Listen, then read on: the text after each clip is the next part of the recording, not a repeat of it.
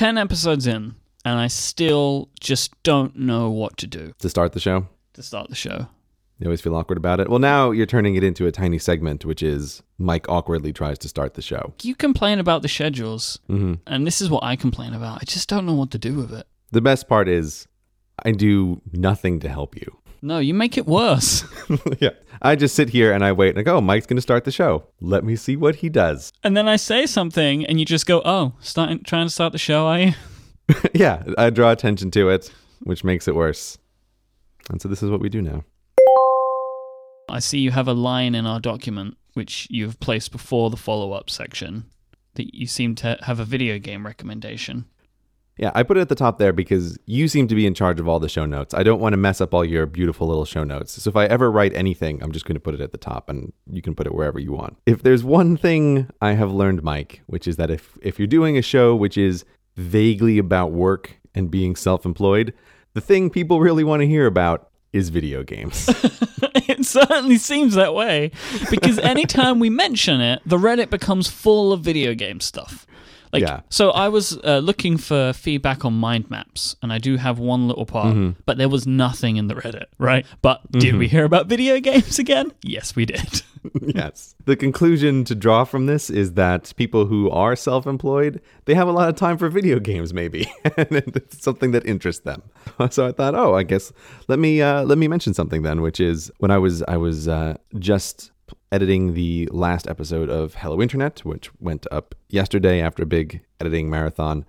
I was looking for something else to play, and you may be a little young for this, Mike, but did you ever play a game called Dungeon Keeper as a kid? No. Yeah, see, that's what I figured, because I forget, how old are you? You're like 25, is that right? I'm 27, I think. This is the thing, I don't know how old I am most of the time. To the point that once I said how old I was on a show, and someone wrote in to tell me that I was wrong and told me my correct age. Nice. Nicely done there. Yep. Genius. Yeah, so you would have been a little young for Dungeon Keeper, but it was a game that had kind of a cult following back in maybe in the 90s or so.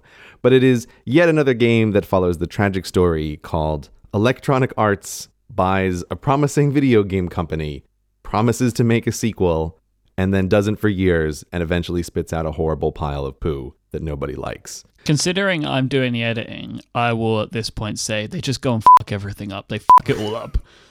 They do.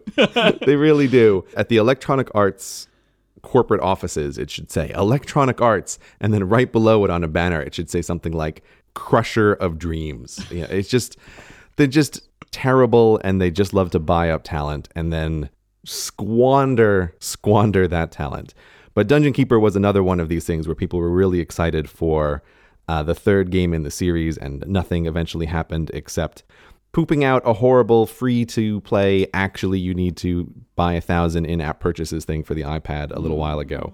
But just like with City Skylines, where someone else finally took up the mantle for SimCity because Electronic Arts wasn't going to do it, and they built an amazing spiritual successor to SimCity, better than anything else, which is, of course, the City Skylines.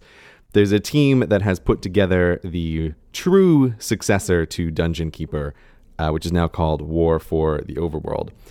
I only mention it as a recommendation because it originally came out many years ago, but it was just like a buggy mess that was unplayable. But I remembered that I had purchased early access to it on Steam, and I thought, let me give it another try. And I had several enjoyable hours kind of wandering down the nostalgia factor of playing this game from my childhood, which is now very good, and is definitely worth checking out if you ever played Dungeon Keeper when you were a kid. So this is one of my recommendations. I want to make a recommendation as well. Yeah? For a PlayStation game called Rocket League. It's amazing. It's just this little game. It's like one of those things. It's just a little game made by a studio that I'd never heard of before that just captures the hearts and minds of people, and it just takes off. So you control a kind of life-size remote control car. Like they look like remote control cars. They move like remote control cars, and basically you're playing football with remote control cars. There is this huge ball, and there's teams, and you just have to try and score it. And you can jump the cars, flip the cars. They have rocket packs on them so you can boost them. Mm-hmm. And it is incredible fun. I do not enjoy sports. I tend to not really enjoy sports games. This one is just totally different. And if you have a PlayStation, you should own Rocket League because it is fantastic. And they have, you can play against AI or you can play online. Which I really like that they have both, because there's way too many console games these days that just put everything as online multiplayer, which is not typically how I like to play. Yeah, I get frustrated by that as well. If you buy a game, it's like, oh, only multiplayer online. Like, oh, forget it. Yeah, it's not my bag. I just don't like it. Going back to the PC games for a moment, how do you play them? Like, do you use for input methods? Well, with Dungeon Keeper, I'm still using my Wacom tablet as the primary input method because interesting. Really, when I'm playing the game, I'm really doing the first and the third edit of Hello Internet, which are both edits where I can be doing something else at the same time. Because I'm actually wanting to be able to do stuff on the podcast, I'll still use the pen, and it is very usable for certain kinds of games. You could never play like a first-person shooter with it. You could never play something like Doom with a pen very well. I will now hear from everybody who plays Doom with a pen. But for something like Dungeon Keeper, which is a top-down, moving characters around StarCraft-style game, a pen tablet is a very usable input method. I was just thinking, because I just realized I haven't explained what the game is at all, but you build a dungeon, you play the bad guy, you build a dungeon, and heroes are trying to invade your dungeon, so they kind of flip around the traditional story. It's not like one of these games like, for example, StarCraft, where you have to constantly micromanage each individual troop. You can do very little directly, which I think is an interesting gameplay mechanism that makes you absolutely loathe your minions, because you feel like, just do the thing that I want you to do. But you can only issue these very broad commands, like everybody go over here. You can't control things directly. And so when I'm working, I actually need games like that where they don't require 100% of my attention, and I can flip away from them for a few moments and make a few cuts or delete something and then flip back and continue to play them. I might look at this one. Because of this frustrating mechanic, I'm not sure that people who've never played the original ones would actually like this. If you've heard of Dungeon Keeper and you loved it as a kid, you should totally play this. But I'm not 100% sure that I could recommend it just as a game in the abstract. Yeah, you stick with your prison architect and burning everything to the ground. I'm building a beautiful prison right now. Oh, right, of course, because you turned off the losing part of the game. Really is very, very, very beautiful. I might actually work on it more whilst editing this show. There we go. And it will be fantastic. Okay, so now let's do the real show. Yeah, let's do some follow-up. So, CHDO on the Reddit suggested an app that you might be interested in called Alternote, which is an Evernote replacement for the Mac. It isn't a different service. It is just another app for Evernote on the Mac, which is built to take out a lot of the cruft that they add in and actually make the app nicer. Oh, I see. So it's like a tweet bot for Evernote. Exactly, because it's difficult to explain, because when you say it's a replacement, it makes it sound like a different service. But this is actually just an app that looks way nicer to be used for Evernote. But it's just on the Mac. Yeah, it does look like it's much nicer. Yeah. I might give that a try.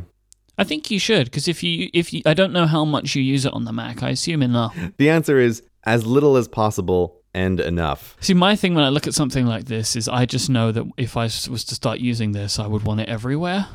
Right, yeah, that's part of the frustration. And that makes me sad. Oh, they are making it, though. They're making Alternote for iOS. They've got right down the bottom, sign up to our newsletter, be the first to know about Alternote for iOS. I would definitely give something like that a try, because one of my biggest complaints with Evernote is, okay, so I throw all this stuff into Evernote, and I have a default folder called Inbox, so that I can just throw everything in there and I don't have to try to pre-sort it.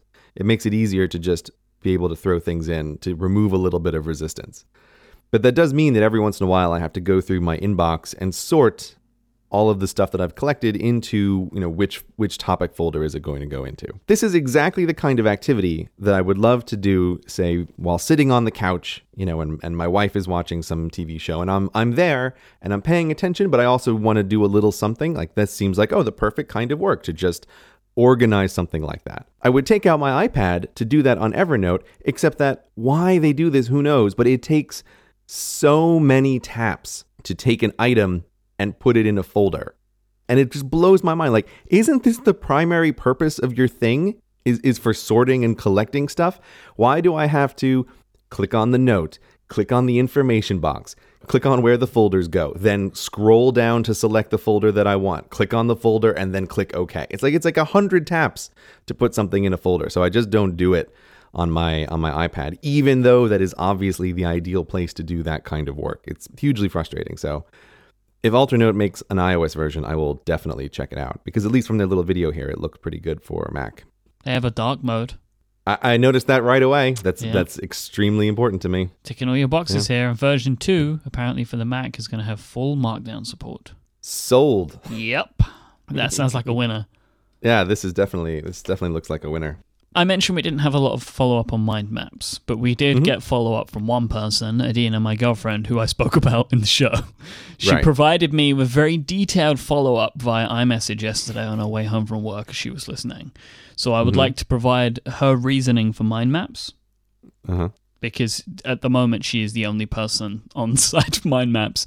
Was she trying to sell you on mind maps? No, she's just telling me why she likes them. Okay. So she says, I need mind maps to organize the information that I find out for my job in a way that makes sense to me, rather than how someone else has structured it that makes sense to them. Mind maps help me simplify findings and rationales, and also helps me remember them. So no matter what question I get from someone on a project, I can go to that specific location on the mind map to find the information to answer that question. So the way that I see this is like, so she draws out these mind maps. It's like, okay, I think about this, which leads me to this, which leads me to this. So if somebody asks her a question later, she can see the thinking that informed the decision, which is interesting. And she wanted to say that the way that she does these types of mind maps don't look like regular mind maps, where one idea is in the center and everything branches out from it. She says that doesn't make sense to her. And then she went on this rant also against mind mapping people to say, how do you organize your ideas? Why do you just throw them on paper? Do you just draw more branches? And it's crazy. So she does her own style of mind mapping. And I can see the thinking behind it, like drawing out these diagrams to try and display the way that you're thinking. And if your brain works like that, it's great. But it seems like on the whole, Cortex listeners don't seem to have mind mapping brains. Could you get an example mind map from her? Because it sounds like she doesn't like mind maps either, and she's actually doing something else. I feel like we need to see what she's doing. I can try, because you try, Mike. I don't know what she can share. But I'll see if I can get something. And if I can, then great. If not, maybe I'll ask her to do something for me, and we can put it in the show notes. I don't know how much we can do, how much I can show, because she might get in trouble for that. But we'll work it out. That's fine. It's worth it for the show, though, isn't it? Oh, definitely. I mean, her job isn't really as important as this show, of course. So, priorities. I have said nothing about that. You just said that sentence. Well, I can listen how that sounded, and I can remove it if I need to. This week, I am happy to tell you about a new sponsor for Cortex, and that is Fracture. If you've never heard of Fracture, let me tell you what they do. They're a fantastic company that is doing awesome things with photos. So these days, our photos are trapped in our devices. They live inside of our phones, they live inside of our computers, inside of our tablets, they live on Instagram, they live in Google Photos or iCloud or anywhere. Basically, they are locked away. And you can, if you want, you can print them out. You can go down to the local pharmacy or something and print some out for yourself and put them in a frame. Once you've found a frame you like, and put them on the wall. You can do all of that, but you shouldn't. You should get a Fracture print instead. This is what you do. You go to fractureme.com. You choose a photo that you like. You upload it. You choose a size and shape that you want. They do square sizes and rectangle sizes. Their rectangle sizes go all the way up to 21 inch by 28 inch. And Fracture will print that photo directly onto a piece of glass. No frame, nothing. Just a piece of glass with a photo that you choose printed directly onto it. They have a lovely foam back, so they're really easy to hang up. They actually include a screw in the box for you, so you can do it all. They're packaged so fantastically. They're actually made in Florida. They have a small team in Florida who makes them and checks every single one of them to make sure that they're good. I have had them shipped to me in the UK. I have had 6 Fractures sent to me, and there has not been a ding in any of them. They package them up real nice, and they arrive, and you want to put them on the wall. And a Fracture print is unlike any other photo you have. have. Usually when you see a picture on the wall, it's got a frame around it. The frame is nice, but it's just distracting from the picture itself. A fracture print is just edge to edge, the photo that you choose hung on the wall. It draws all of the attention to the bright, vivid colors and just a real fantastic look of a fracture print. I've had fracture prints of podcast artwork that I've done. You could get album covers, you could get Instagram photos on their great square sizes, or you could just get a bunch of great photos that you love of your family and friends. Fracture prints are not just great for you, they are fantastic gifts as well. You can give somebody a picture that they love in a new and unique way. And their prices start at just $15, so it's not going to break the bank. You can also help support this show and get yourself 15% off your first order with the coupon code Cortex. So just go to fractureme.com and you will get 15% off with the code Cortex at checkout. Thank you so much to Fracture for their support of Cortex and Relay FM. Getting audiobooks into Overcast. There is a lot of stuff here, Gray. So referring to last week where you were very upset about the Audible icon changing to orange, and it was completely throwing off the feng shui of your home screen design. I realized listening back to that episode that it did sound a little crazy that I was having this problem with the fact that it was orange. But at the same time, listening to that, I thought, no, but it really is a problem. That orange is just terrible. So it did have to go. So I have a bunch of follow-up items and other suggestions. So we spoke about last week the Dropbox to Huffduffer workflow with the workflow app. Mm-hmm. Turns out doesn't work for DRM files, as you discovered. So I have a bunch of other suggestions for you. Lucas sent over something that he created to create a private audiobook podcast feed using Dropbox, and it's a script that he made. I didn't test this because I'm too scared and confused to run scripts. It's just not something that I understand. I've upset everybody, but it's just not a thing that I've ever really spent much time with. So I assume it works. I like that you are open and honest about that. Yeah, it's just never something that I've spent any time with. I don't know any type of programming language, nothing. It's way over my head. Scripts equals scary for Mike. Yes, terrifying. Absolutely terrifying. So I'm guessing then that you were unsuccessful in attempting to remove any DRM from the audio, from the Audible files.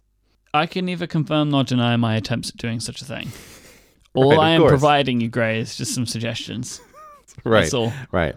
I will also neither confirm nor deny that such a thing is possible, and say for the record now that if I ever make any comments about doing such a thing in the future, that they are entirely theoretical conversations that are being had. Exactly. Just, speculating about what might or might not happen.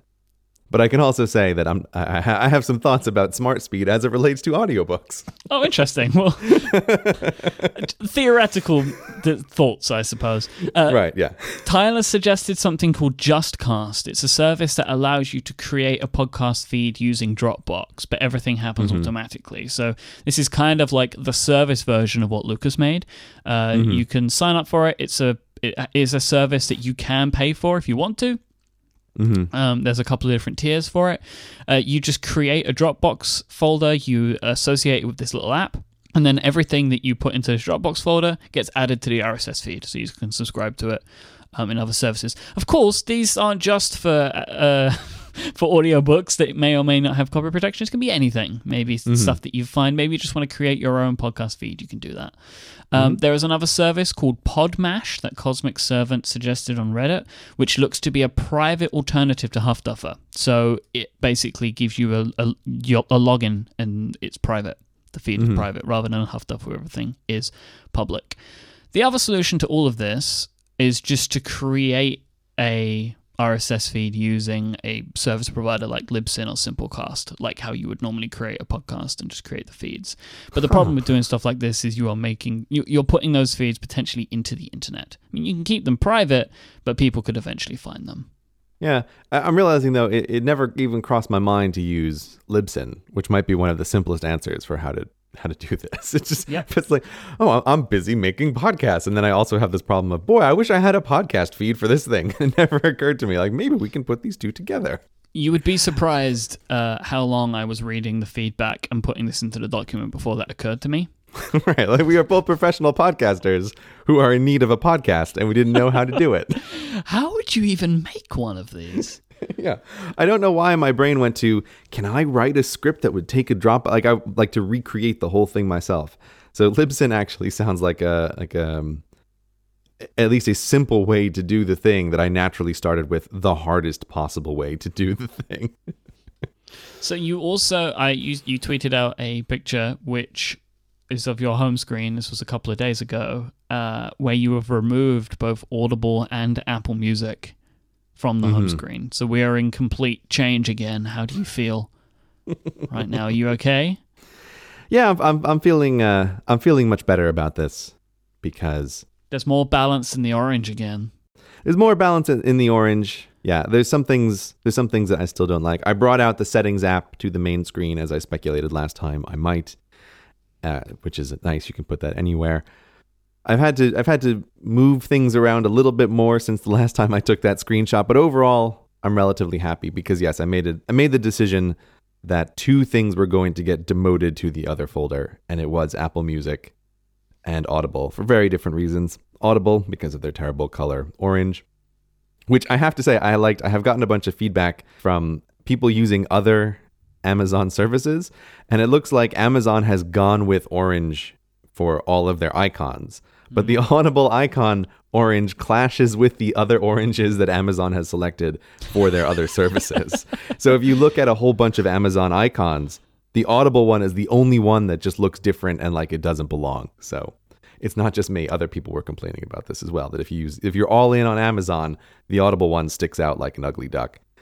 But so yes, I got rid of that one. And I have, because I think we mentioned it on one of the earlier shows that I was going to give Apple Music a try and hope that Apple Music was solving all of my various music problems. And I have been giving it a go since it came out. But the end result is that I hate Apple Music and I don't like anything about it. And it's been causing huge battery drains on my phone because for some crazy reason, I want to actually have music on my phone, and Apple Music seems to disagree with me. No matter how much I try to get it to download stuff, it just doesn't, and it throws up error messages all the time of, oh, we can't actually download this, just constantly, but it's still working in the background. And it's just like, I feel like I'm fighting with it the whole time, and it's also optimized towards old style radio, and like there's nothing about it that I find pleasing. So I feel like, you know what, the hell with this. I'm just burning my whole music collection down to the ground, and I'm just going to start over with Spotify. That's my conclusion. I've been seeing that you've been having issues. I have absolutely no advice for it because it just looks like a horrifically annoying thing. It does surprise me because I can't personally tolerate that color green that Spotify chose when they changed to that. Just not even green. Like I don't even know what that is. It's like they should create some sort of new color class to describe what that thing is. I don't know why they did that. It's like they're trying to burn into the screens or something. It's just a color I cannot abide by. I feel like you in this scenario, but that Spotify color makes me very uncomfortable. See, this again, I think is our age difference here, because I grew up on computers that were just two colors, horrible greens and black backgrounds. And so that always feels like, oh, it's like going home again. Any kind of green on black color scheme, I'm always a big fan of, because that's what I grew up with computers. So I am not bothered by the green of Spotify, even though I can see that many people would be just as bothered by it as I am by the orange of Audible. But again, I had another idea this morning when I was putting the show together. And I created something for you. Yeah, it's a workflow action that you can add to your home screen, which will open the Audible app, and you can choose whatever icon you want. Oh, I know. I've used these services before. Is it Iconify? Or are you just using the workflow app to do it? Yeah, I just created a workflow in the workflow app. And you press the icon, it opens the workflow app for a second, and then it opens the Audible app. I used to actually do that with a dedicated app for also Audible, because they used to have some other really hideous icon that I couldn't stand a long time ago. And I made a custom icon that I used on my desktop for that. But then they moved to an acceptable icon. But I just don't like the fact that when you use the custom icons, it has to do the blip blip of opening up two things. Maybe that'll be better when I put iOS 9 on my phone, because it seems a lot faster. But I don't like the two app open thing. So I'm going to pass on that for the time being. And yeah, it definitely looks nicer on iOS 9 because I'm running it Yeah. on my phone right now. yeah, but just a discussion in general, not of any files that have DRM on them. But we can just have a general discussion about listening to audiobooks in Overcast. Yeah, audiobooks that you made, Yeah, audiobooks that I have. recorded. Yeah, I have recorded some public domain material in audiobook format. But you just need to keep it in a private RSS feed because Right. you're doing accents and stuff and you don't want people Yeah. to hear them. Exactly, reading to myself, and then I listen to it again. But so yes, we can have a general discussion about audiobooks in Overcast. Because I like also being able to consolidate something so that now I have a single icon, which is Overcast for spoken material. So it's not necessarily divided into two different icons. And I can now, again, for books that I have made for myself and not books that I have gotten from anywhere else, I have a playlist in Overcast, which is just for audiobooks. So that when I open up Overcast, it's like, okay, I have my 3 standard playlists, and one of them is now audiobooks, so I can listen to audiobooks there. And I like that. I like just having the one place to go for spoken material. So even if Audible were to come out with a much better looking icon, I think it would forever remain in the other folder. Like I will use it to browse for audiobooks, but I'm not necessarily going to have it on front and center because now Overcast is my place for spoken material. The only thing I will say is that listening to audiobooks with the Smart Speed feature, which is the whole reason that I use Overcast, is a strange experience because I think when Marco, the guy who makes Overcast, was testing out Smart Speed, he was listening to podcasts and deciding how much of the space should be taken out between words or between sentences. And when I'm using Smart Speed with podcasts, I almost never even notice if it's on. Sometimes I'll have to look and say, do I even have Smart Speed on? Because it shortens it, but it shortens it in a very natural way. But when you're listening to an audiobook narrators are speaking in a very different cadence. It's not a conversation. And a couple of the audiobooks I have listened to, it has the feeling of, man, I know Smart Speed is on because it feels like they're talking very, very fast. So that's just my personal experience. Is it feels like the knob or the calibration on Smart Speed with audiobooks is way high because audiobook narrators have much bigger spaces between their words and much bigger spaces between their sentences. So it feels like I have it on, maybe 1.5x. Instead of just 1x. So I think I'm still going to use it, but it is taking a little more getting used to than I thought listening to audiobooks with Smart Speed. Audiobooks that I've recorded, of course. Yeah, I have listened to an audiobook in Overcast, and it was a very different sounding experience. Okay, so it's not just me. I'm not being crazy here. It sounds strange because it's just one person. Maybe that's what it is. And so it's just like, it just sounds strange because you would expect that person to take a break at some point, but they never do. Yeah, that's true. That's true. Although I have to say, one of my absolute pet peeves is, I almost don't want to say this out loud because when people hear me say it, they will not be able to help but tune into it. But I'm still going to ruin some of people's listening experiences. I hate it in audiobooks when the audio engineers leave in the narrator taking a breath. I am reading a sentence. This is a second sentence that I'm now reading. This is the third sentence. And it's like, God damn it, right? Like, why didn't you take that out? Whenever I do narration, like pre-recorded narration that I've done for shows in the past, I do remove that. I remove the breath. Because it's infuriating. Yeah. It's absolutely infuriating. But I think you might be on to... Just heard you breathe. Yeah, now you're going to hear me breathe every time. Yeah, because we're all sacks of meat that have to take in oxygen. Otherwise, it doesn't work. But yeah, exactly. But I think you might be right that the Smart Speed sounds weird when it's just a single person continuously talking because you are expecting that break and it never comes. I think that might be what it is. But anyway, I'm still going to try it out and I want to get used to it. But it's one of these things where you think in advance, oh, I'll definitely like this thing, and then you try it and you go, ooh, it's not quite what I was imagining. I know Marco will never do it because he has an Apple-like take on adding options into any of his software. But this is the one time I feel like, man, I really wish I could dial back Smart Speed a little bit on this playlist. But that's the kind of option he will never add to Overcast, even though I might want it. Yeah, because I don't even know what that is. Like, how do you mean dial it back? Like, I don't want it off, but I want it on. I just want it in the middle of off and on. Well, my understanding is he has it calibrated to do something like remove 40% of the silence whenever there is silence. And so I feel like, ooh, I'd want to dial that back on an audiobook to maybe 15% or 20%. Right. Speed it up a little, but not all the way. Because it does also just drive me crazy how slow people, especially nonfiction narrators, sometimes talk in audiobooks. Anyway, that's enough of that. Do you have any thoughts on Alphabet? Have you even seen this? Do you even know what I'm talking about? Mike, I am on top of the news all the time. Yeah? I'm a news junkie.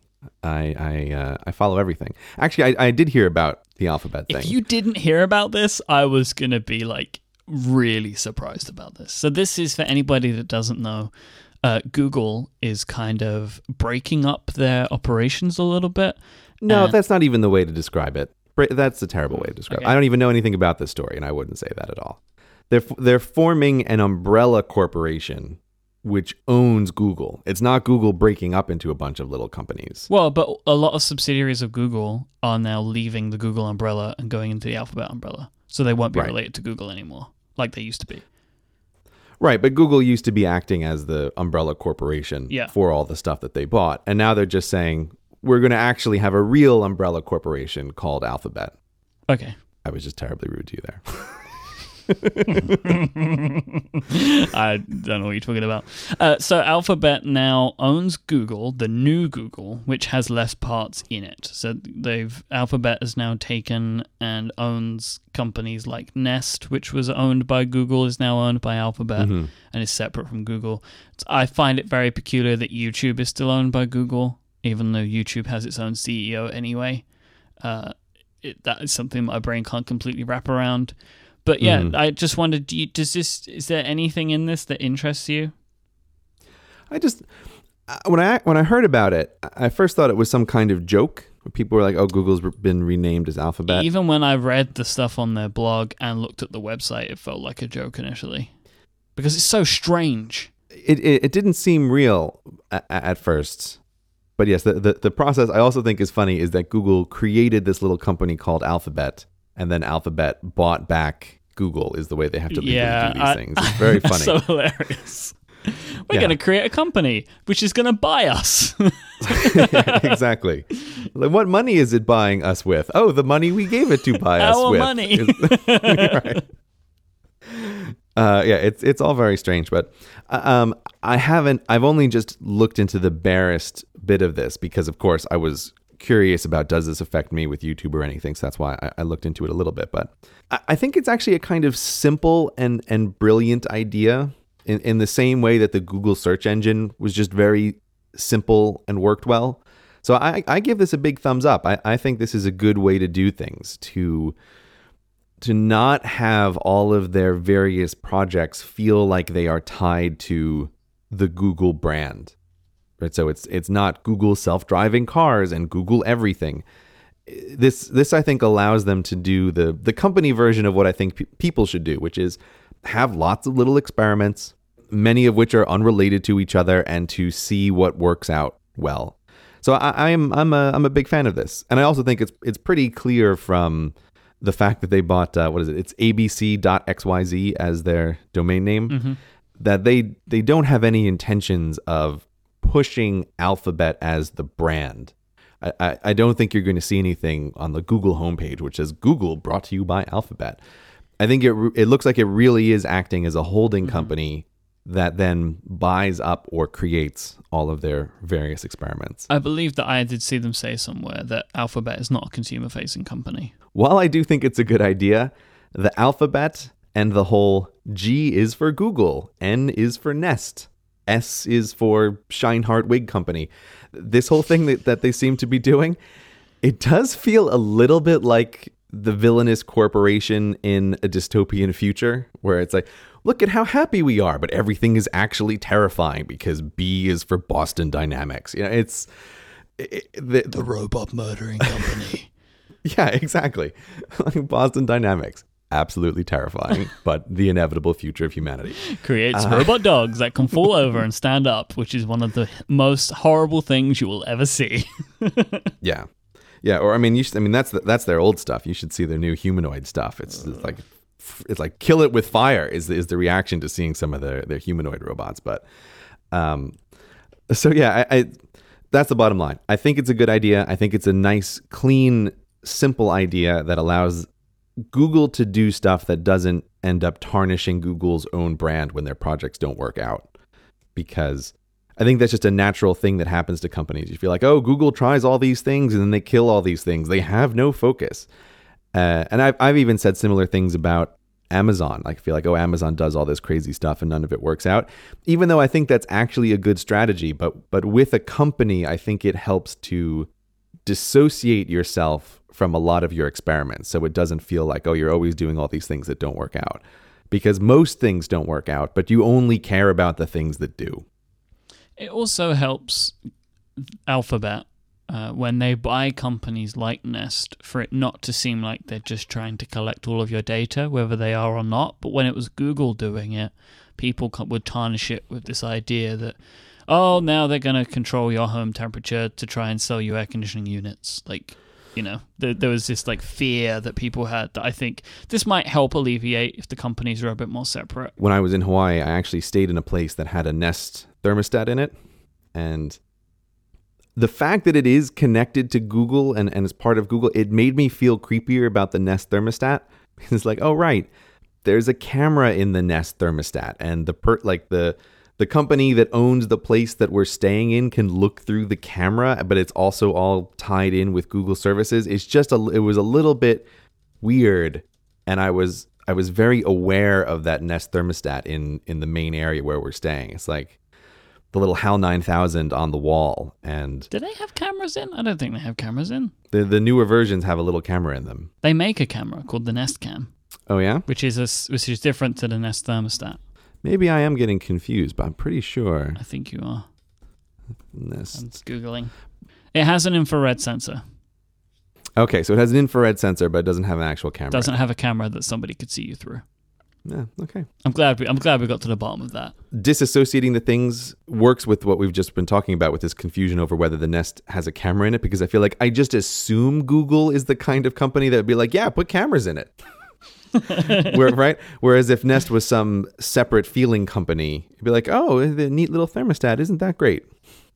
Like they used to be when they originally were around, right? Before Google bought them. Yeah, exactly. I would have never given it a second thought that, oh, is there a camera in the Nest thermostat? But now Google owns it, and my brain just assumes like, oh yeah, it's spying on me and listening to me and sending everything into Google. And Google's going to make sure that the next time I'm seeing an ad, it's for exactly the thing that my wife and I were talking about in the main room of the house. Yeah. You don't want that. You don't want that kind of thing following you around. No. Last week we spoke about script writing. Mm-hmm. And the kind of what goes in before you start creating the video. So today I actually want to talk a little bit about animating and assembling your YouTube videos. Okay. So you have a quite distinctive animation style, I think, with your little stick figure gray and stuff like that. I mean, it didn't necessarily start off that way, but you developed it over time. But from the very first kind of Gray Explains video, there was always animation. It was always animated in some description. Why did you decide to go with animation and not just like film yourself in front of a whiteboard talking? I did animation on the screen for two reasons. The first is that I was just very familiar, as we discussed last time, with making presentations in this style for classrooms. And so never when I was making a presentation for a classroom setting did I film me talking to camera as part of that presentation, because that would be insanity, because I would be in the room giving the presentation. So I had no experience filming myself, and it would have been a totally different thing to do to try to figure out lighting and the audio. Like, it was just entirely out of my abilities at that time. The other reason is that right from the start, I did want to keep my face off of my YouTube channel, because I did have a couple other little videos that I did before the UK one, which really kicked things off. And in all of those videos, my face is not on camera as well. And the reasoning for that is because I was still employed at that time in various schools. And I wanted to, as much as possible, keep a distance between my employment and my projects on the side. Now, of course, that distance couldn't be complete. Like, I'm still using my actual name. Like, that's the name of my YouTube channel. But I thought that keeping the face off was just a little bit more distance, so that maybe if a student happened to see one of my videos, it would be less likely they would actually realize it was me in the video if they're not seeing me. So yeah, I wanted to keep things apart. I mean, maybe this is a bit of a story for another time, but the short version is that I left schools twice under circumstances where I was trying to become self-employed. And the first time didn't work out, but the second time did, which was YouTube. But in both cases, the people at my schools had no idea that I was working on side projects. I never mentioned it to anybody. I never brought it up as a topic of conversation that I did things on the side. Like, I just would not ever want anyone at work to know that, because if people at your place of employment know that you want to be independent and to do things on your own, at best, that makes them start treating you like a non-entity who has no future at this place. Like, that's the best possible outcome. And the worst outcome is that you have a target on your head as someone who can potentially cause problems for the institution. And so that's why I kept it silent. And my advice to anybody who's really trying to do this is don't tell anybody at your work about how you want to be a self-employed person. I just think you can only do that if and when you already have a pretty solid plan in place for leaving. But even the second time when I was doing YouTube, when my income was enough that I could safely leave teaching, I still didn't tell anybody at my work why I was quitting. It was just like, oh, I'm just quitting, because I just didn't want to connect it at all. But yeah, I mean, I don't know. What did you, because I know that you were doing your podcasting thing. You were in a similar position. Like, you had a somewhat public career that you were doing while you were at your big corporate job. But I'm just realizing I should have asked you this first. Did you tell people at your work? Like, have I just pooped all over what you did while you were at your company? Well, it's slightly different. So when I first started doing what I do, part of the employment rules at my company is if you want to start a business of your own whilst you're under the employment, you have to have it approved by a senior manager. Oh, interesting. Because I worked, so this is when I worked in branch banking. So I worked in a bank branch. I kind of worked my way up to a branch manager, but this was before that point when I was kind of like a senior member of a team. Because there's so much money around, right? You're actually dealing with real money. If you have a business on the side, it's a really great way to hide the money you're stealing. Oh, right. Of course. Of course. So you have to be deemed as much as somebody can be, a trustworthy individual. Because I learned over my time, you can't trust anyone. Oh, yeah? Is that Mike's advice on life? Don't trust anyone. When there's cash around. When cash is just lying around, you may think that someone's a friend and you can trust them. But then you find out that they were stealing money. Like so there's this big taboo around it, but my boss was very gracious. She understood my situation and was happy to agree that it was all okay. And then I tried to keep it to myself as much as possible. The secret was out, but I never shared any details. I didn't tell anybody where to find my stuff. Exactly. Like, I just kept it all to myself. But then, when I wanted to get out of the branch stuff and move into my marketing role, I had to use my on the side stuff as a reason why I would be good at marketing. So the secret was completely out. There was nothing I could do about it. Because I had to like have interviews with multiple managers where I could show them the types of things that I do and why I think that would make me a good marketing candidate. So then they knew about it and they spoke about it and everyone knew about it.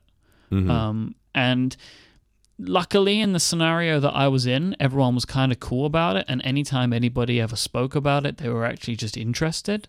But I never brought it up. And I agree with you completely. For as much as you can keep it to yourself, keep it to yourself because there is no upside. Literally no upside. Because as you say, anytime you speak up about something, you get labeled as a troublemaker because you don't care. If there's layoffs and stuff, you can be put to the top of that list. Yep. And one of the things that you'll find out when you're starting to start a self-employed career is that your current employment becomes the way that you fund that. And if you don't have that anymore, you can't achieve the goals that you want. Oh, yeah. Yeah, without a doubt. It becomes the vehicle which enables the side projects. Yeah, I mean, I would I would never tell my employers this, but I viewed, particularly in the later years, my teaching as exactly that of this is what is financially supporting me while I am attempting to bootstrap my actual career that I want. If you say that, you're just in trouble at work. So that's why you have to keep that stuff to yourself. And of course, if you're doing something publicly on the internet, there's always going to be a limit to that.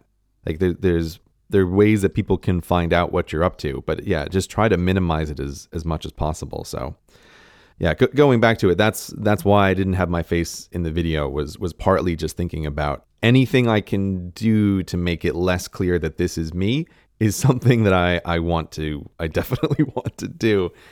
But yeah, I mean, I was really kind of amazed because I was still doing YouTube at my last school for about a year and a half. And at that stage, I was getting videos with hundreds of thousands or maybe millions of views.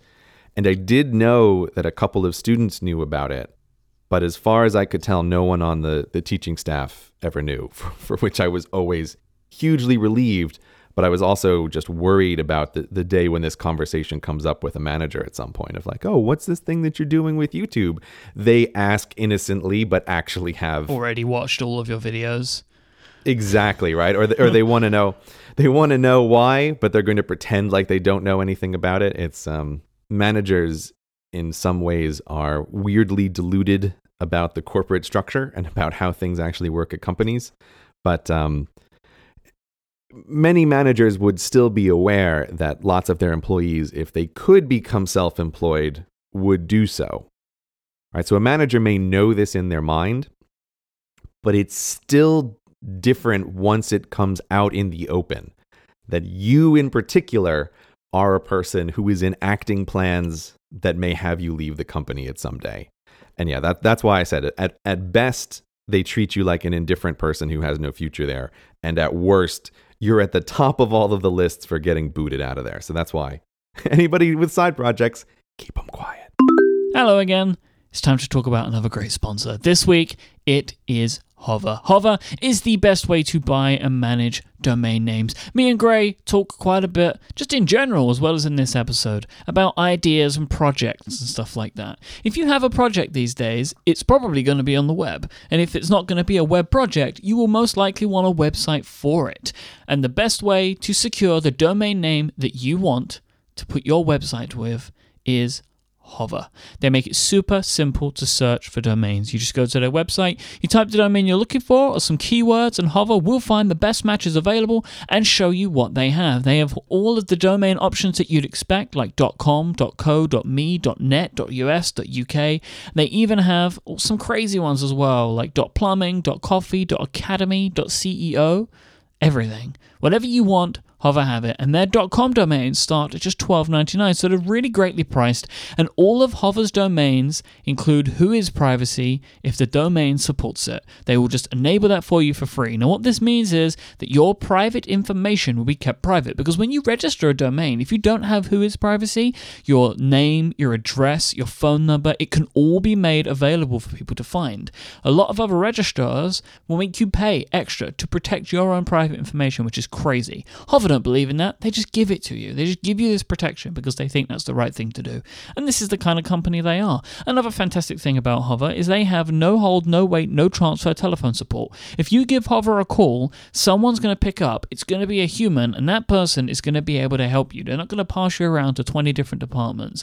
They are there, they are ready, and they are happy to take your call. But if you're the type of person that prefers more robotic information, they have great support documents and guides on their website, and they also have fantastic email support too, which I've used a bunch in the past. And if you have a bunch of domains elsewhere, you can actually switch them all for free, and you don't even need to worry about the hassle of going to your current provider and trying to unlock your domains and get them over. You just ask Hover to do it for you, and they'll take care of it. This is what they call their valet service. No matter how many domains they have, they will transfer them. So, I want you to go and try out hover.com today for the domain that you've been looking for. You want to use the code SCHEDULE, SCHEDULE, at checkout, and you'll get yourself 10% off your first purchase at hover.com and show your support for this very program. Thank you so much to Hover for their support of Cortex. So you remained and you continued to have the style of animation, which was you would display things on the screen to highlight what you were talking about. But when did the grey stick figure character come in to play, and why did you choose to do this? I'm looking through the videos, and I can't actually remember which was the first one, but I think I may have had a dozen or so videos before I ever had a little stick figure me on screen. I really wish I could remember offhand where it was. I think it might have been the 2012 video, the 2012 and the End of the World. Might have been one of the first ones where I had the stick figure me appear. Yeah, so the earlier videos were almost entirely picture slideshows, where it's just pictures that I'm putting up on the screen. But there's a limit to how much you can do with pictures, because people think it's the reverse. People think that the pictures must be really easy and the drawings must be really time-consuming. And it's actually the reverse, because trying to find the exact picture that you want to have on the screen at a particular moment is very, very hard. I mean, you think there's a million pictures of Las Vegas, for example. But when I'm talking about something, I want a picture with a particular look. And so I eventually learned over time that if I can just draw stuff, even if the drawings aren't very good, I can still have it convey exactly what I want, instead of trying to filter through hundreds of pictures about a topic and find the couple that can work with what I'm saying. So I think that's why, as time has gone on, my videos have, on average, become much less photographs and way more drawings, because I can make the drawings what I want them to be. Do you have a way that you describe the style? It's CGP Grey style. Do you really think of it that way? Like, if you see other videos now, as I've seen it, videos that look like yours, do you consider that the style that you created? Well, it's okay to say yes. The answer is no, because I didn't create. And I don't own the idea of, it's PowerPoint with a bunch of pictures. But it's a weird situation where I do come across videos that sometimes very explicitly say that they're trying to copy my style. And that's always just a little weird to see. It's a strange thing to come across. But I don't own doing just pictures. But it's very funny because I sometimes see people say there's all of these videos that are in this style on Reddit. They'll have a little discussion. And then the person eventually realizes that they've actually just seen all of my videos, but they were thinking they were all done by different people doing them all in the same style, which is a funny thing to realize because, like, yeah, I've seen that conversation happen a few times on Reddit where someone's like, oh man, all these guys sound the same. And someone will link to them all of my various videos and they'll go, oh, they sound the same because it's the same guy. I didn't even know. But I think, there's always some kind of line about what is similar, what is too similar and what is not. I mean, I've said before that one of the things that really made me think, oh, I can do a little slide presentation online was Yahtzee, who does zero punctuation videos. Do you know Yahtzee? I do, yeah. Yeah. So he does these video game reviews, but he's doing a fast talking style. And he has very, very simple animations up on screen. And I've always really liked his videos. Even if you don't play any of the games, his video reviews of them are entertaining in and of themselves. And it was watching his stuff that made me think, oh, you don't have to be on camera and you don't have to have great visuals if the thing that you're talking about is being talked about in an interesting way. So I would say that his videos are very influential on the start of my own videos. But I would also say that I'm not copying Yahtzee's style. And I'm also not doing a thing where I'm saying, oh, I too am going to be a video game reviewer, right? I'm doing something in a very different area. But there's definitely an influence there. I can see the influence in the stick figure characters. But I would say that I think that your videos are much more complex than Yahtzee's videos. The animations that I do now are more complex than the animations that he does. But it was, what I mean is, it was more just seeing that I don't have animation skills. I don't have any drawing skills. But Yahtzee was a great example of how that's not really relevant. No. Nobody cares that Yahtzee's animation skills are very little, because it doesn't matter to the enjoyment of those videos. They're excellent videos, regardless of the animation skill. I want to talk about the tools and software that you use, but I think that there's a step before that, which is the planning of the animation. Mm-hmm. Do you storyboard it? Okay, sort of. So here's what happens. When I'm writing the script, for the first, let's say 50% of the drafts that I'm doing, I'm just trying to get something that is vaguely coherent and readable to any human being from the gigantic mess that we talked about last time. But once it gets into this stage where I can read it out loud in a single session, I start thinking very consciously about what is going to be on the screen when I'm saying each of these things. So the second half of the drafts, that is very much in my mind. And when I'm writing it, I almost have like a little image in my brain about what's going to be on the screen. Because if you write a script without thinking what's going to be on the screen, you are going to be in a serious amount of trouble when you actually go to try to animate that thing. It's very, very easy to get yourself into phrasings of sentences that are totally fine if you're reading them in a book or an article, but that do not work at all if it's going to be going with an animation. So I'm trying to work on the script, keeping that in mind. But when it gets very, very close to the end, and I think, okay, I'm a few drafts away, one of the things that I will do is, it's not a storyboard, because when a traditional storyboard is a rough sketch of what's going to be on the screen. Instead, what I do is on the computer, I'll have the script on one side of the screen, and then I'll still open up my good old friend Keynote, have it on the other side of the screen. And I'll go through the script paragraph by paragraph, and I'll put a slide or 2 or 3 for each paragraph, and I will write a brief sentence about what is going to be on the screen at this point in the script. Now, the reason I do that is because it's very easy to trick yourself into thinking, oh, I've got this. I have in my mind something that's going to be on the screen at every single moment. But I force myself to write it down for each paragraph because I will sometimes catch out little sections where I realize, oh, I actually don't have any idea what's going to be on the screen for these 3 sentences. And 3 sentences is an eternity in an animation. Like, you have to have something that relates to what you're talking about then.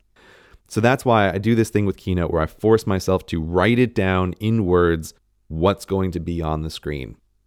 You know, this is going to be a fort with a couple of stick figures in it. This is going to be a king holding his crown and it falls off.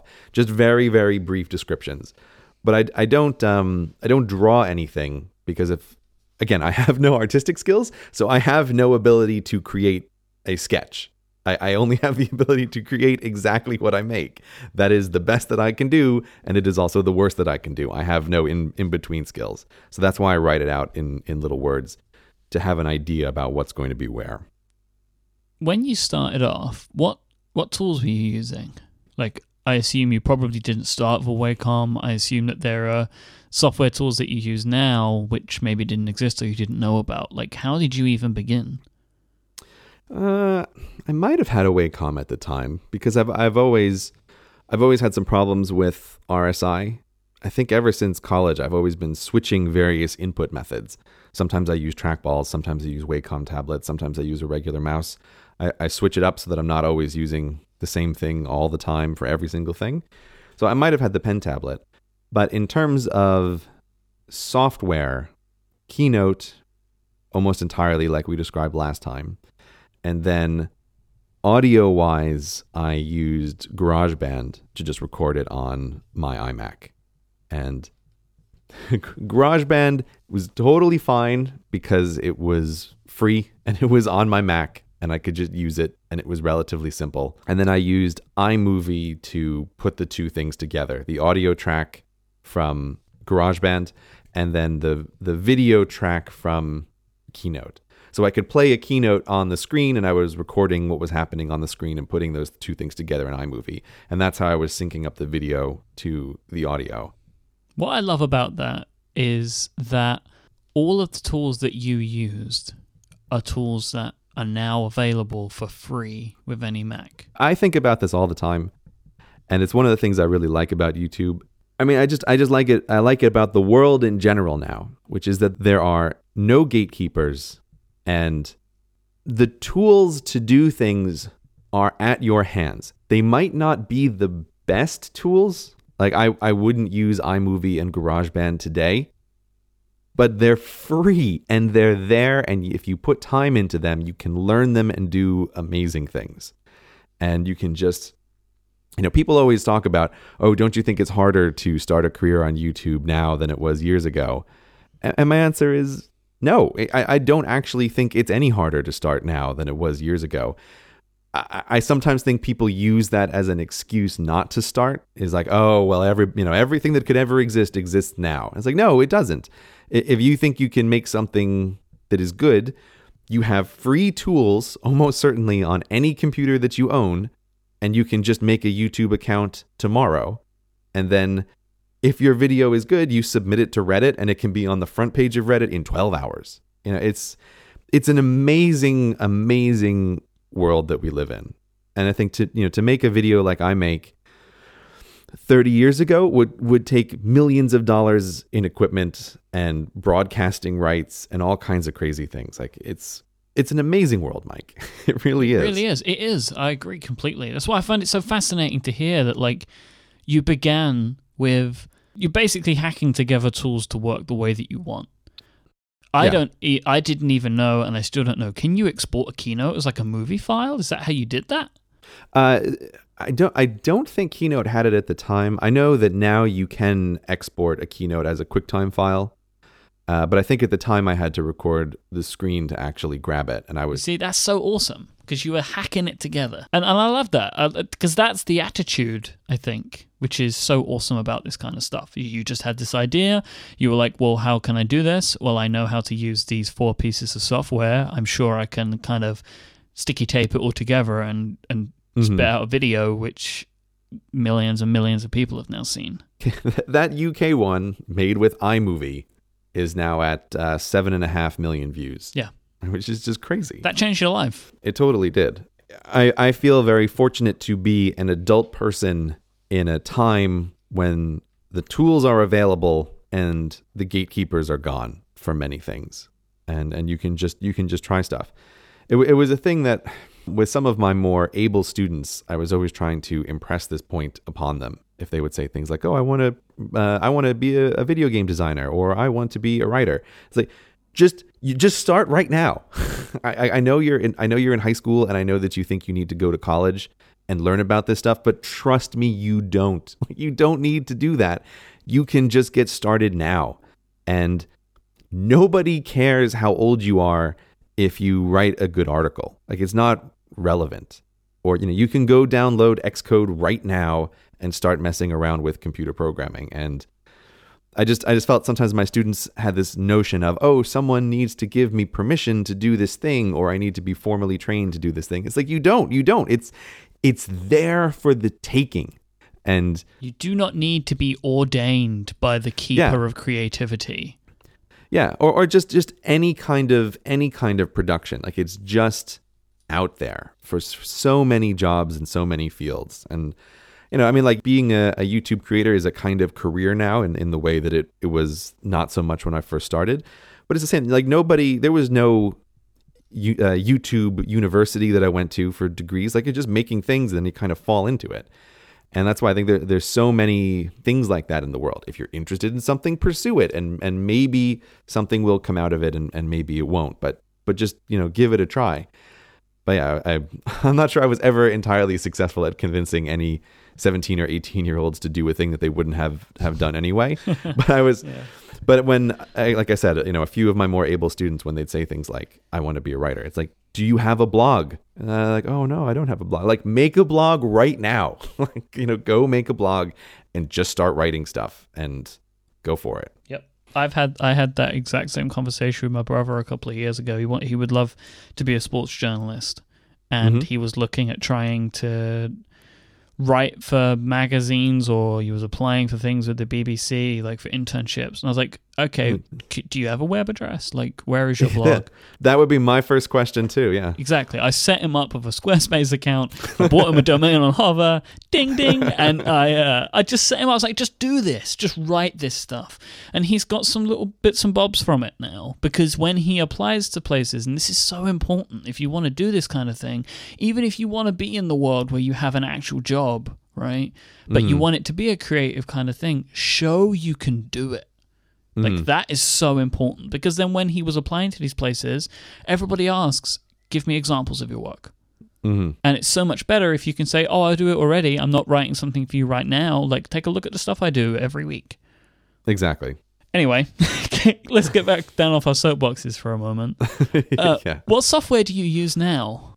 Over the years, I transitioned from iMovie and GarageBand and Keynote as the primary tools that I was using to... Now I use the most techie of the programs. I use a program called Inkscape for almost everything that I draw. And Inkscape is a vector drawing program. I started with ages ago because I had some familiarity from Linux, which it originally grew out of, and it's a free open source program, and that's what I use for the drawings. And I am crazy fast in Inkscape. Like, I can draw up something just very, very fast with that. Whereas if you try to draw a stick figure in Keynote, like, I hope you have a couple hours, because it's actually really fiddly to do. Whereas if you're using a program that is actually designed for drawing, it's way faster. So I quite like Inkscape. I do sometimes think about switching away from it, but it is very well suited to my purposes at this moment. What would you look at? Something like Illustrator or something like that? I'm always just surveying the field, because I know that I happen to just land on Inkscape because at the time I had no money. Yeah. No, I get it. So that's why I originally used it, because it was free and open source.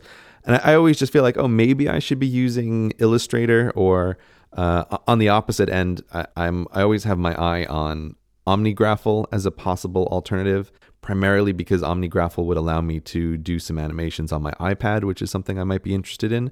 If Apple comes out with a bigger iPad and nice stylus, hint, hint, Apple, Tim Cook, you listening? Editing on my iPad is something that is a attractive to me, presuming that I have the right tools eventually. But I stick with Inkscape because I'm so fast and because I know how to use it so well. Any particular video is never the video that I feel like, oh, let me try doing something with Illustrator now and vastly multiplying the amount of time it's going to take. Right. So I may end up using Inkscape for the rest of my career, even if I'm always interested in what other alternatives exist. It took me a long time to switch to Logic. That's where I was going next, is that I also use Logic for the audio. And that switch took me way too long to do. Yep. And I was using GarageBand right up until when the Hello Internet podcast came out. Because when I was thinking about doing that podcast with Brady, I thought, okay, if I'm going to be working with hours and hours of audio, this is the point at which it now makes sense to learn Logic. And then I would also get the benefit of, if I learned Logic for the podcast, I can use Logic for the audio for the videos. Mm-hmm. And that was a difficult transition, but boy, has it paid off. Like, man, am I a lot faster in Logic. I mean, the whole audio portion of making those YouTube videos used to be a really big deal. It used to be like a couple days of many, many takes and lots of fiddling around with editing and trying to get it just right. And now, man, I can bang out the audio for one of my YouTube videos in a couple hours in the morning. I don't even think about it. Like, I don't even plan about it. And that is without a doubt 100% attributable to biting the bullet and learning how to use Logic. I was really breaking GarageBand. Oh yeah, I bet. If you were doing real podcasts in GarageBand, it is not designed for that. No, and I my thing was just because Logic, the jump from GarageBand to Logic is one of the biggest technical jumps I've ever made. It is, you may as well be going from audio to video, like, because it just, none of it makes any sense. Like, it really is a huge thing to learn if you've never tried to learn it before, because Logic is not made for what we use it for. Like, it's made for music production. Yeah, I will mention a slight conflict of interest here because Lynda is a sometimes Hello Internet sponsor. But I really wish someone at Lynda would make a Logic for podcasters tutorial, because I was always looking at the various tutorials on how to use Logic, and they're always just designed for music. They're coming from a music perspective. And I just want someone to make a 2-hour course on here's everything you need to know about Logic for podcasters, because I've cobbled it together myself, but I still feel like, man, I would really like to see someone who knows what they're doing really go through it. So, like, we use Logic because it has a lot of the features that we want, but it doesn't. It's not made for that. But we can kind of cobble together enough of what we need to make a podcast that sounds good. Now we can talk about stories about, walking uphill both ways. I used to record and edit podcasts on an 11-inch MacBook Air. I am at my parents' house, obviously, and I am using the 15-inch Mac Pro, which normally lives in my office. I brought it with me. That's the one piece of equipment I will move. I don't have a redundant computer. I'll bring the computer with me. But when I was trying to edit the last episode of Hello Internet, I've gotten really used to my big Retina iMac, and I opened up the Hello Internet file on this computer, and I was like, "This is barbaric!" Right? Like, how did I ever edit anything on this tiny, gorgeous 15-inch Retina screen? And like, this is unusable. I was really shocked at how much of a difference it made. You get so used to extra screen real estate very fast. Just reminding myself, like, you used to also use an 11-inch non-Retina screen, and you just get used to the better tools very, very quickly. But it is weird, isn't it? It's weird because I still feel like I struggle as much as I did then, But obviously, I'm not. But obviously not. Could you give me that thing right now, and I'll just quit? Yeah, it's like there's the hedonistic treadmill where you get used to more and more comfy lifestyles as you go up in civilization, and you get used to it very fast, and you just start assuming like, oh, of course central heating is just the norm. It's like, no, it's not the norm at all, even if you thought it was amazing the first time you had it. And I think there's something like that for productivity tools, that when you upgrade to your new productivity tools and they make a difference, you go, wow, this makes a huge difference, and you're really aware of it for about a week, and then you just treat that as the new normal as well. The final new tool that I use now is Final Cut X, for putting together the animations from Inkscape and the audio from Logic. So that's the final piece that I use. And again, that also made a huge difference. Because I can't remember why, but I do remember it used to be hugely stressful trying to edit the movies together in iMovie because I wish I could remember the details, but for some reason I could never go back. That if I edited the first 30 seconds of something, I had to just leave that as it was. If I went back and tried to make changes, it messed up everything. Oh. And so it was just hugely stressful trying to make sure that each 10-second segment was perfect before I moved on. And now with Final Cut, I'm just constantly changing stuff in the beginning, or like, you know what? I'm going to make a last minute change to this audio. Bloop, cut that little segment out, switch things in, or, adding new animations if I discover I have a little bit of time. So now I'm just like reckless with making changes all over the place. And again, it's from using a professional tool that allows me to do that. I decided to make the change when Apple did their big redesign of Final Cut X. Many people in the industry complained about that big changeover, but I thought, wow, opportunity for me. Like Apple burned it all to the ground and started over. And it's like, yes, I am one of those people who is now just getting into this industry. And I'm very happy that they got rid of however the old Final Cut worked. And so I've never known anything else. Syncing together the audio and the video, I can do so quickly now that it almost feels too fast, because I feel like, oh, I really like working with Final Cut X. I wish this part of it took longer, but I can actually do it in, maybe under an hour at most when I have everything all set to go. I have to say, because people will be upset, I think it's 10. I think it is 10. I don't care. I know you don't, but I know you don't care. I really know that. But people will complain to me if I don't say this. So I have to say it, and so then people at least know that I am telling you that it is 10, and you can call it X if you like, because I believe that is your choice, because it's actually not the 10th version. And this was a whole big thing that I was a proponent for X in the beginning, because they went from like 7 to 10, which doesn't make any sense, which they also did for Logic Pro, and that was when I moved over for the exact same reasons. They took it from a horrible interface to an interface that made sense, so it pushed me into doing it. Yep.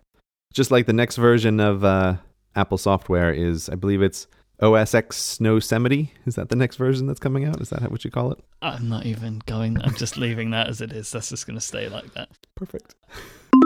This week's episode of Cortex is also brought to you very kindly by Squarespace. You can start building your website today at squarespace.com. Enter the offer code Cortex at checkout and you'll get yourself 10% off. Squarespace, build it beautiful. If you've been listening to us today talk about the things that we love to do and talk about side projects and that kind of stuff, and you have one of your own and you need a website for it, Squarespace is the place to go. In my opinion, if you want to get a website up and running, like you want a blog or you want a store or a portfolio, whatever you want a website for, the quickest and easiest way is to use Squarespace, and it's really awesome. I have used Squarespace for so many of my projects over the years, as has Gray, because they give you everything you're going to need, all of the power that you're going to need, without giving you any of the things that you have to worry about. You don't have to worry about hosting, scaling, what to do if you get stuck with something. You don't need to bother doing any coding, whether you know how to do it or not. You don't need to know any coding or have any skill level in web design to work with Squarespace. They have intuitive and easy to use tools. You can make your website look and feel exactly how you want with their fantastic drag and drop interface. Squarespace power their websites with state-of-the-art technology. This ensures security and stability. All Squarespace's websites look fantastic because they have these really great templates that you can base yours on. They all feature responsive web design, so they look great on all sizes of device, and they have different types of templates which are really catered to different types of professions. Like if you've got a band or a restaurant, or you're planning an event like a wedding, they have templates for all of those things, but they also have these fantastically adaptable templates that you can fit to your project no matter what it is. Squarespace have 24/7 support with live chat and email. If you get stuck with something, they have teams located all over the world that are there, ready and waiting to help you. They also have their commerce platform. So me and Gray have been talking about the stickers that we're selling at relay.fm/store for this show, that is actually powered by Squarespace. They have a fantastic system. You can put all your inventory in, you can sell physical and digital goods, and it manages everything. It gives you inventory management, absolutely everything you're going to need to run your own store as well. And if you want to stretch Squarespace further, if you know all the coding stuff, then you can use their dev platform to take your Squarespace site further than ever before. Believe it or not, Squarespace plans start at just $8 a month, and you can get yourself a free domain name if you sign up for a year. You can start a trial with no credit card required and build your website today by going to squarespace.com. And when you decide to sign up, make sure that you use the offer code Cortex. This will get you 10% off your first purchase and help support this show. Thank you so much to Squarespace for helping out today. Squarespace, build it beautiful. Explain something to me though, so does Inkscape create the animations, or do you create the individual pictures that you then put into Final Cut to create an animation with? My videos actually have far, far fewer animations than people think they do. Because what I'm actually doing is, for almost everything, I am using slide transitions between different drawings to make it look as though I have animated something. So the vast majority of my, quote, animations are actually slide wipes or dissolves between different drawings that I have done that give the appearance of an animation without actually doing an animation. Huh. Okay. So it's like a trick of the eye, I guess. It really is. It's a trick of the eye. And if you look at the videos, you can see it once I mention that it's there. And for me, that's very, very easy to do, because what I end up doing is I have some notion of what should the final state of this little sequence in the video be. And so I create the final state. And when I have that drawing, it's very easy in Inkscape to duplicate it and then make the changes backwards to what the initial state is. And then I'm doing wipes or dissolves between each of those different drawings, if you see what I mean there. Yeah. So I do the final picture where everything is on the screen, and then I duplicate it and go one back and I say, okay, I'm going to remove this character because I want them to come onto the screen, and then that's just a wipe that's happening in some cases. Or in Final Cut as well, you can have slides move around, and so very often when things are moving, I'm doing that in Final Cut, saying, here is like when I move, say for example, all the little country girls that I have, I move them around. I will have a transparent PNG that has the country girl on it, and in Final Cut you can tell it move this image from the top left to the bottom right. So that's where the animations are mostly happening, is actually in Final Cut. Okay. X. Okay, that makes yes. I'm interested in the Wacom tablet. Yeah, you seem fascinated by this. I really am. It's just a pen tablet, Mike. No, but I've never used one, you see. That's why you're fascinated. You should get one and then immediately realize how intuitive and boring it is. There is one setting, though, if you're going to use a pen tablet, which is very difficult to get used to at first, but ultimately pays off, which is you have two options for how do you want it to work. And one option is called pen mode, and one option is called mouse mode. Now, most people want to try using it in mouse mode, which is when you think about when you're using a regular mouse, the mouse pointer has acceleration, right? So if you move the mouse very quickly, the pointer will go all the way to the edge of the screen, right? And it'll slam into the edge of the screen, but you haven't moved your hand that much. You've only moved your hand a little bit. So a mouse is actually almost like an acceleration device. But what you want to switch it to is make sure that the pen tablet is in what's called pen mode. I'm just picking up my pen now. I don't know why I'm picking up my pen now, because you can't see me, and neither can the listeners, but I felt like I needed it in my hand when I explained this.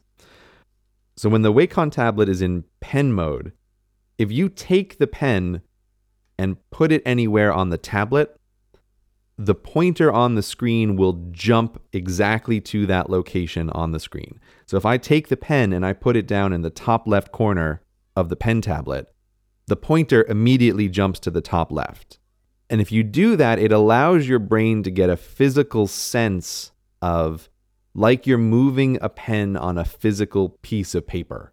And it lets you kind of jump around the screen instead of doing the thing that you do with a mouse, which is trying to accelerate toward the place that you want to go. It's a weird feeling at first, but it's definitely the way to use it in the long run. Does that make sense? I think it is difficult to fully understand it without having one. Bottom line, when you buy a pen tablet, make sure you put it in pen mode, people. You'll freak out at first, but you'll love it in the long run. Okay.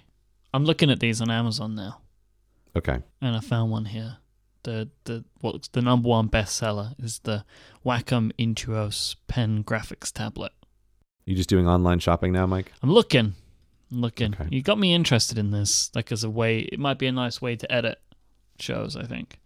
So one of my favorite things from your videos is the jokes that you tell with the animations. Like, so these can be little timing things or little subtle references to things. Like that's the kind of stuff that I like the most.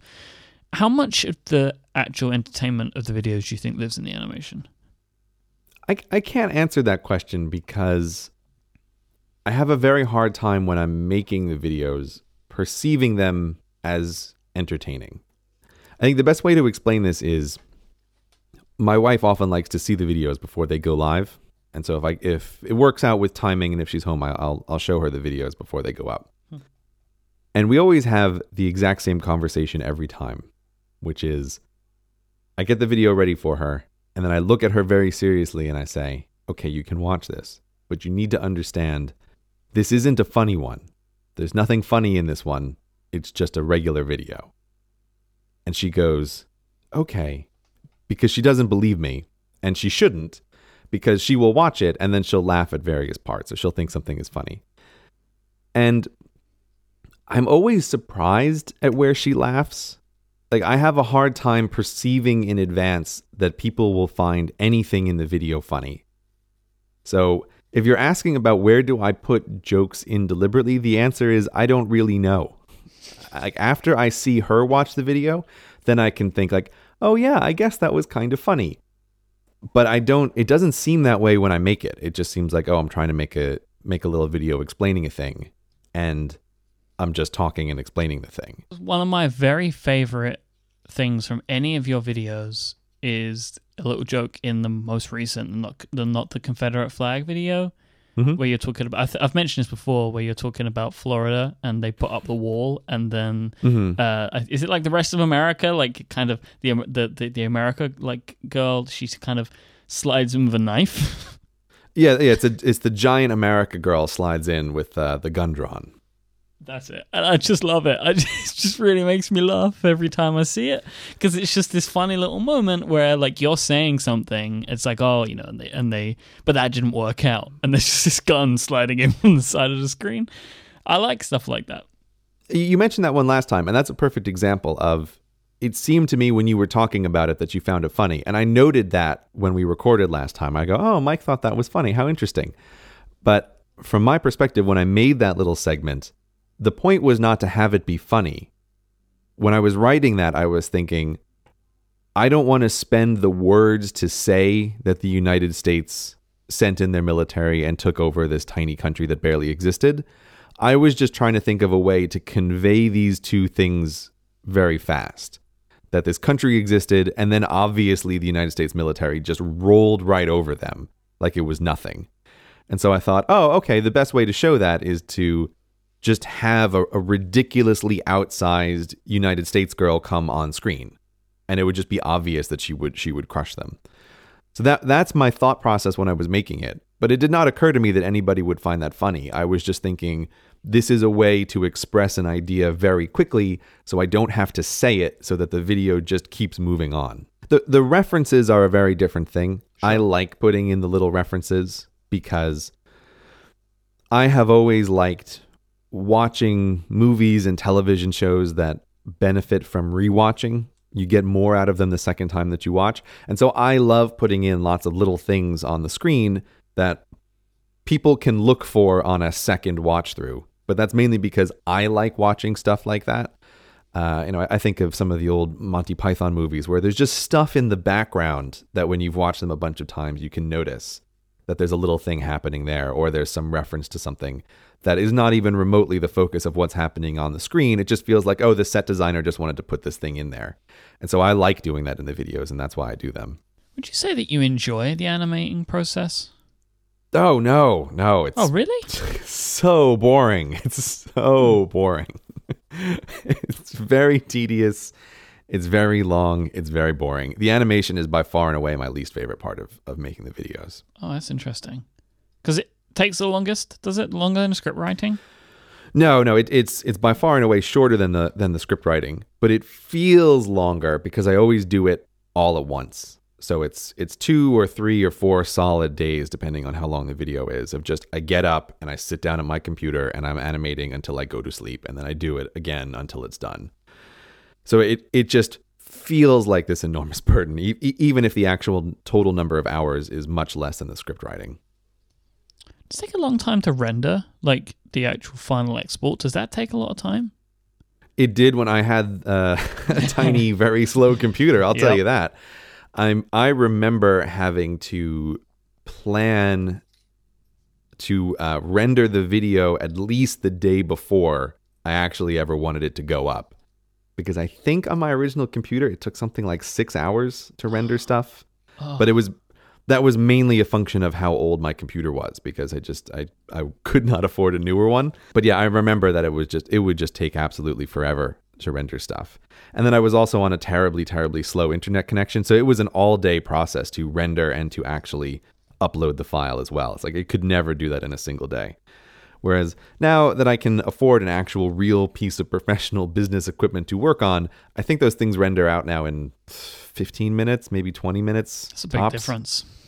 Yeah, it is a really big difference, because it also allows me to do some of the things I've talked about before of rendering something, being able to show it to some people, and then make some last minute changes and re-render it and still get it up on the same day.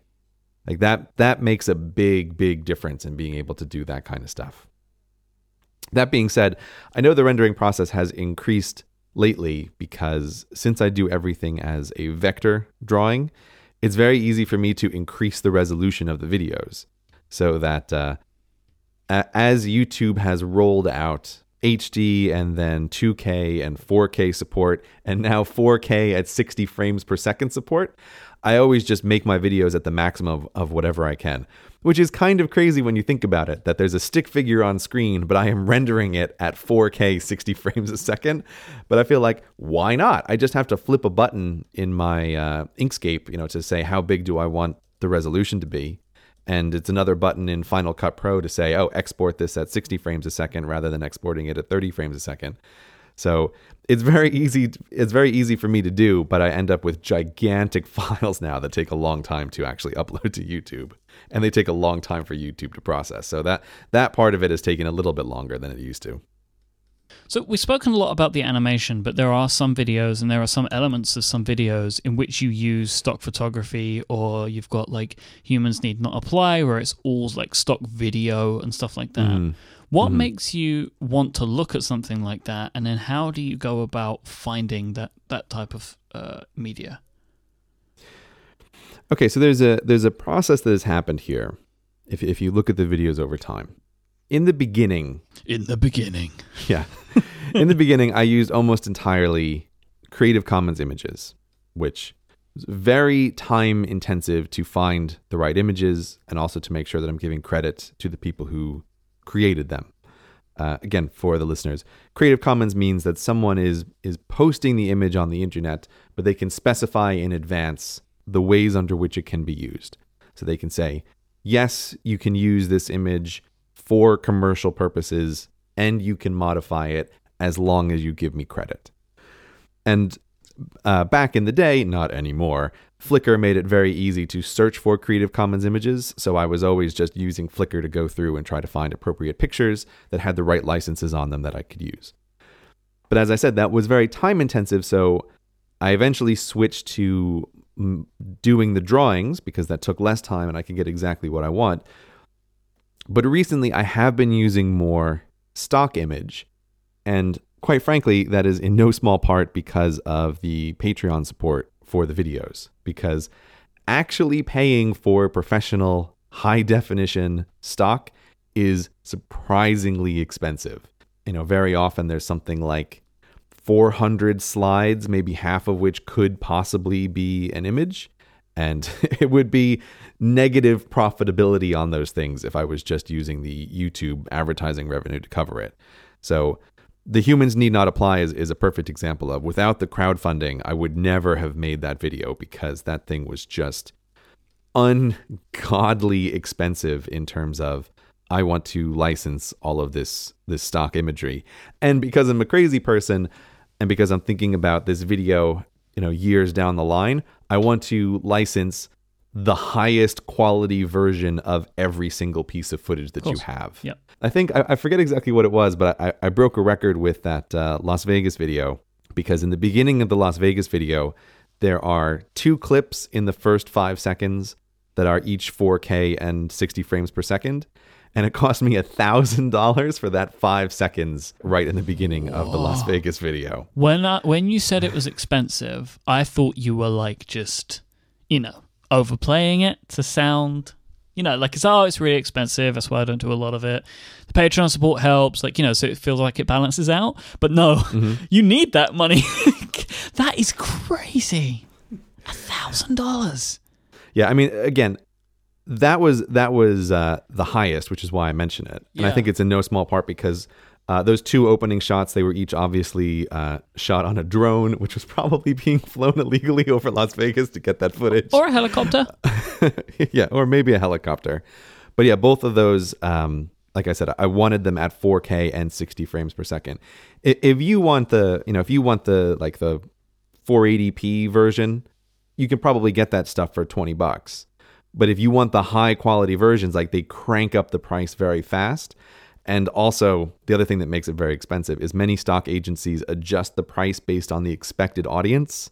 Of course. And so when I have to fill in something like, I expect it's going to have 1 million views, the price often goes up. And there have been some pieces of footage that I do want, but even I've had to say, you know what? I cannot spend $2,000 on a single piece of stock footage for a 2-second clip in a video because this wants that amount if it's going to go out to millions of people. It's just wasteful. Yeah, at a certain point, it doesn't make any sense. The Las Vegas one, I was willing to spend it because I wanted a very impressive opening right at the start. But I definitely used less stock later in the video than I might otherwise have because at a certain point, the calculation starts to not make any sense. That's interesting to me because when I did my marketing stuff, we used agencies, but every now and then we did an email or a piece of postal marketing in-house just for time purposes. But part of that, if it was my campaign, is I would need to find an image. And I'm not kidding. Sometimes I would spend 8 hours finding one image for an email. It's surprising how many images you will come across that are close to what you need, but they're not actually what you need. Do you know what makes it harder? What? Brand guidelines. I can't just choose the image I like. It has to be the image that I like, that my boss likes, that my boss's boss likes, and the person who wrote the brand guidelines 5 years ago would agree with. Yeah, exactly. Yeah. I totally get it. If you have something in your mind that you want to put in the video, but because you're not an artist, some of the times the only way to get it is to find this type of imagery. Yeah. And this is actually a good point to clear up a little point that I misspoke where I said I do all the animations myself. And someone brought up the 3 videos that I have done with Knut, the artist that I've worked with who helped me with the single transferable vote video and the 2 Lord of the Rings videos. When I say the animations, what I'm thinking in my mind is this assembly process at the end and drawing stuff. But the way it worked with Knut was he was very patient. Is having worked with you now for a couple of months, I can't even imagine what that process must have been like, because it took us a very long time to agree on the artwork. Oh, Mike, we agreed on that artwork so fast from my perspective. So that's what I assume, right? Is that took, comparatively to all of the other stuff I've done in the past, way longer. But I know that one little thing there is probably a minuscule amount of like back and forth compared to what that you must go through when you're creating this artwork for the videos. So with Canute, I was giving him lists of, for example, for the voting videos, like here are the animals that I want. And he was coming back with various suggestions, and we would talk through it and develop like, okay, I like this direction, I don't like this direction, this is good. And a similar thing with the Lord of the Rings one. The Lord of the Rings one was a huge amount of work for which I am eternally grateful how much time he spent on that. The impression I got was it really absorbed his life for quite a while. In the end, when we would decide on, okay, this is the final thing, when I say I'm doing the animations, I'm taking the assets that he has created, and then I'm the one who's arranging all of those things.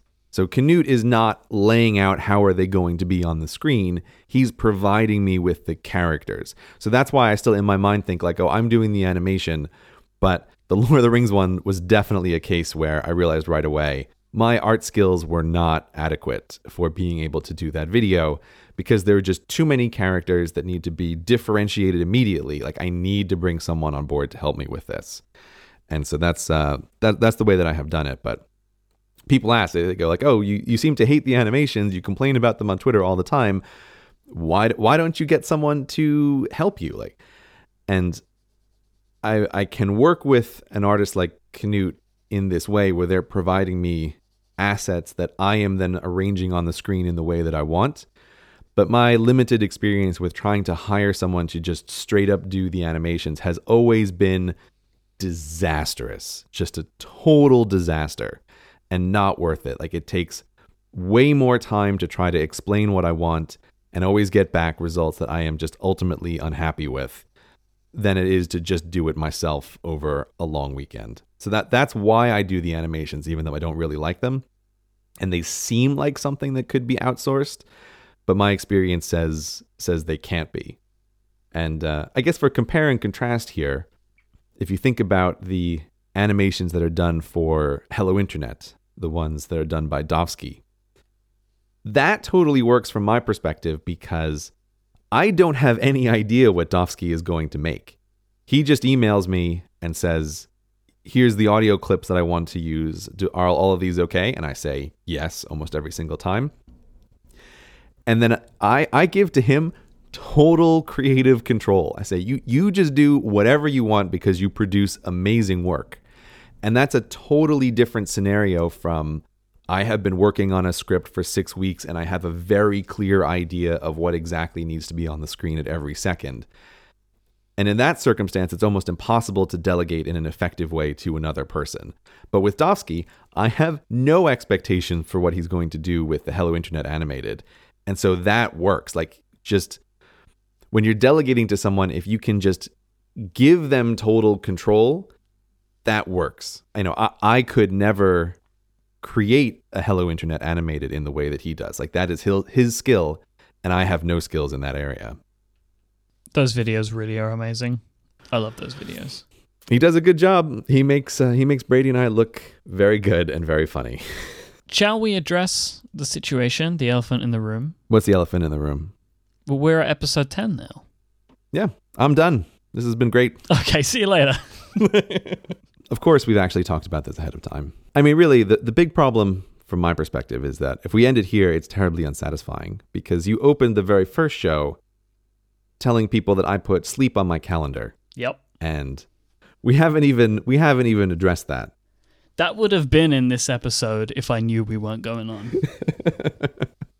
Yes, but I also told you that we can't talk about calendars or schedules because I have been off calendar and schedule for like a month now. Mm-hmm. So I said, oh no, it's a verboten topic. We have to pass over it. My feeling is I'll agree to do some more, Mike. I don't know how many more. I don't know how long this will last, but you still have a list of things that you want to go through with me, and I think you make the show very easy for me. I get to show up and I talk, and then I leave all of the heavy lifting to you. Which is just how I like it. Which is just how I like it. And that's why we work so great together. But we are making some changes, though. Now we've had our time. We've learned some things from the past 10 episodes, and we're going to make some changes. So we're going to go to every 2 weeks rather than every week. The plan is to still stick to a schedule, so it will be every second Friday there will be a show. You and your schedules. And we're also changing the hashtag. We're not doing any Ask Ray today because we kind of run out of time. But we're going to change the hashtag going forward for feedback and questions and follow-up to Ask Cortex. I think Ask Cortex makes more sense. And I've even seen people just use Ask Cortex because the show is you and me talking about stuff. And I definitely did want it to be every other week, because I have found every week just absolutely exhausting. I don't know how you do all of the podcasts that you do, Mike. You are on 3-4 podcasts a day.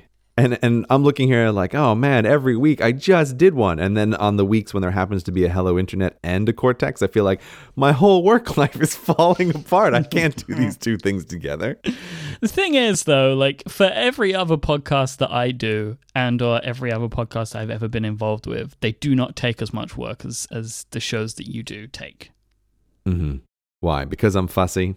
I heard you mention earlier the first and third edit of Hello Internet. Right. Nobody does that, Gray. I do 3 edits of the show. I don't understand. See, this is the thing. So it's just more work. But in the same vein, for us to get this show to a standard that we both like, it takes a bit more work than the shows that I usually do as well. And it's actually work that I'm happy to do because I really love the finished product. I'm glad you do. So to make that sustainable, we're just gonna do it every 2 weeks. It's gonna continue, and there's gonna be much more Cortex forever. No, it's not forever. Cortex forever. No. We're not putting a limit on it, so it can be forever. See, you just, I feel like I give you an inch and you take a forever. Yeah. It's like, I've agreed to do some more episodes, some unspecified number of episodes, and you're like, oh boy, eternity. This is not what I have said. Eternity is as possible as 5. At this point, because there is no limit. No, not as possible. It is not even remotely as possible. At the very least, we will both die, and then it will be over. You speak for yourself in that scenario. So we will be back in a couple of weeks' time. Don't forget, feedback, follow-up questions for Ask Cortex. Yeah, so we will talk again in 2 weeks. We will indeed. See you then, Mike. See you forever.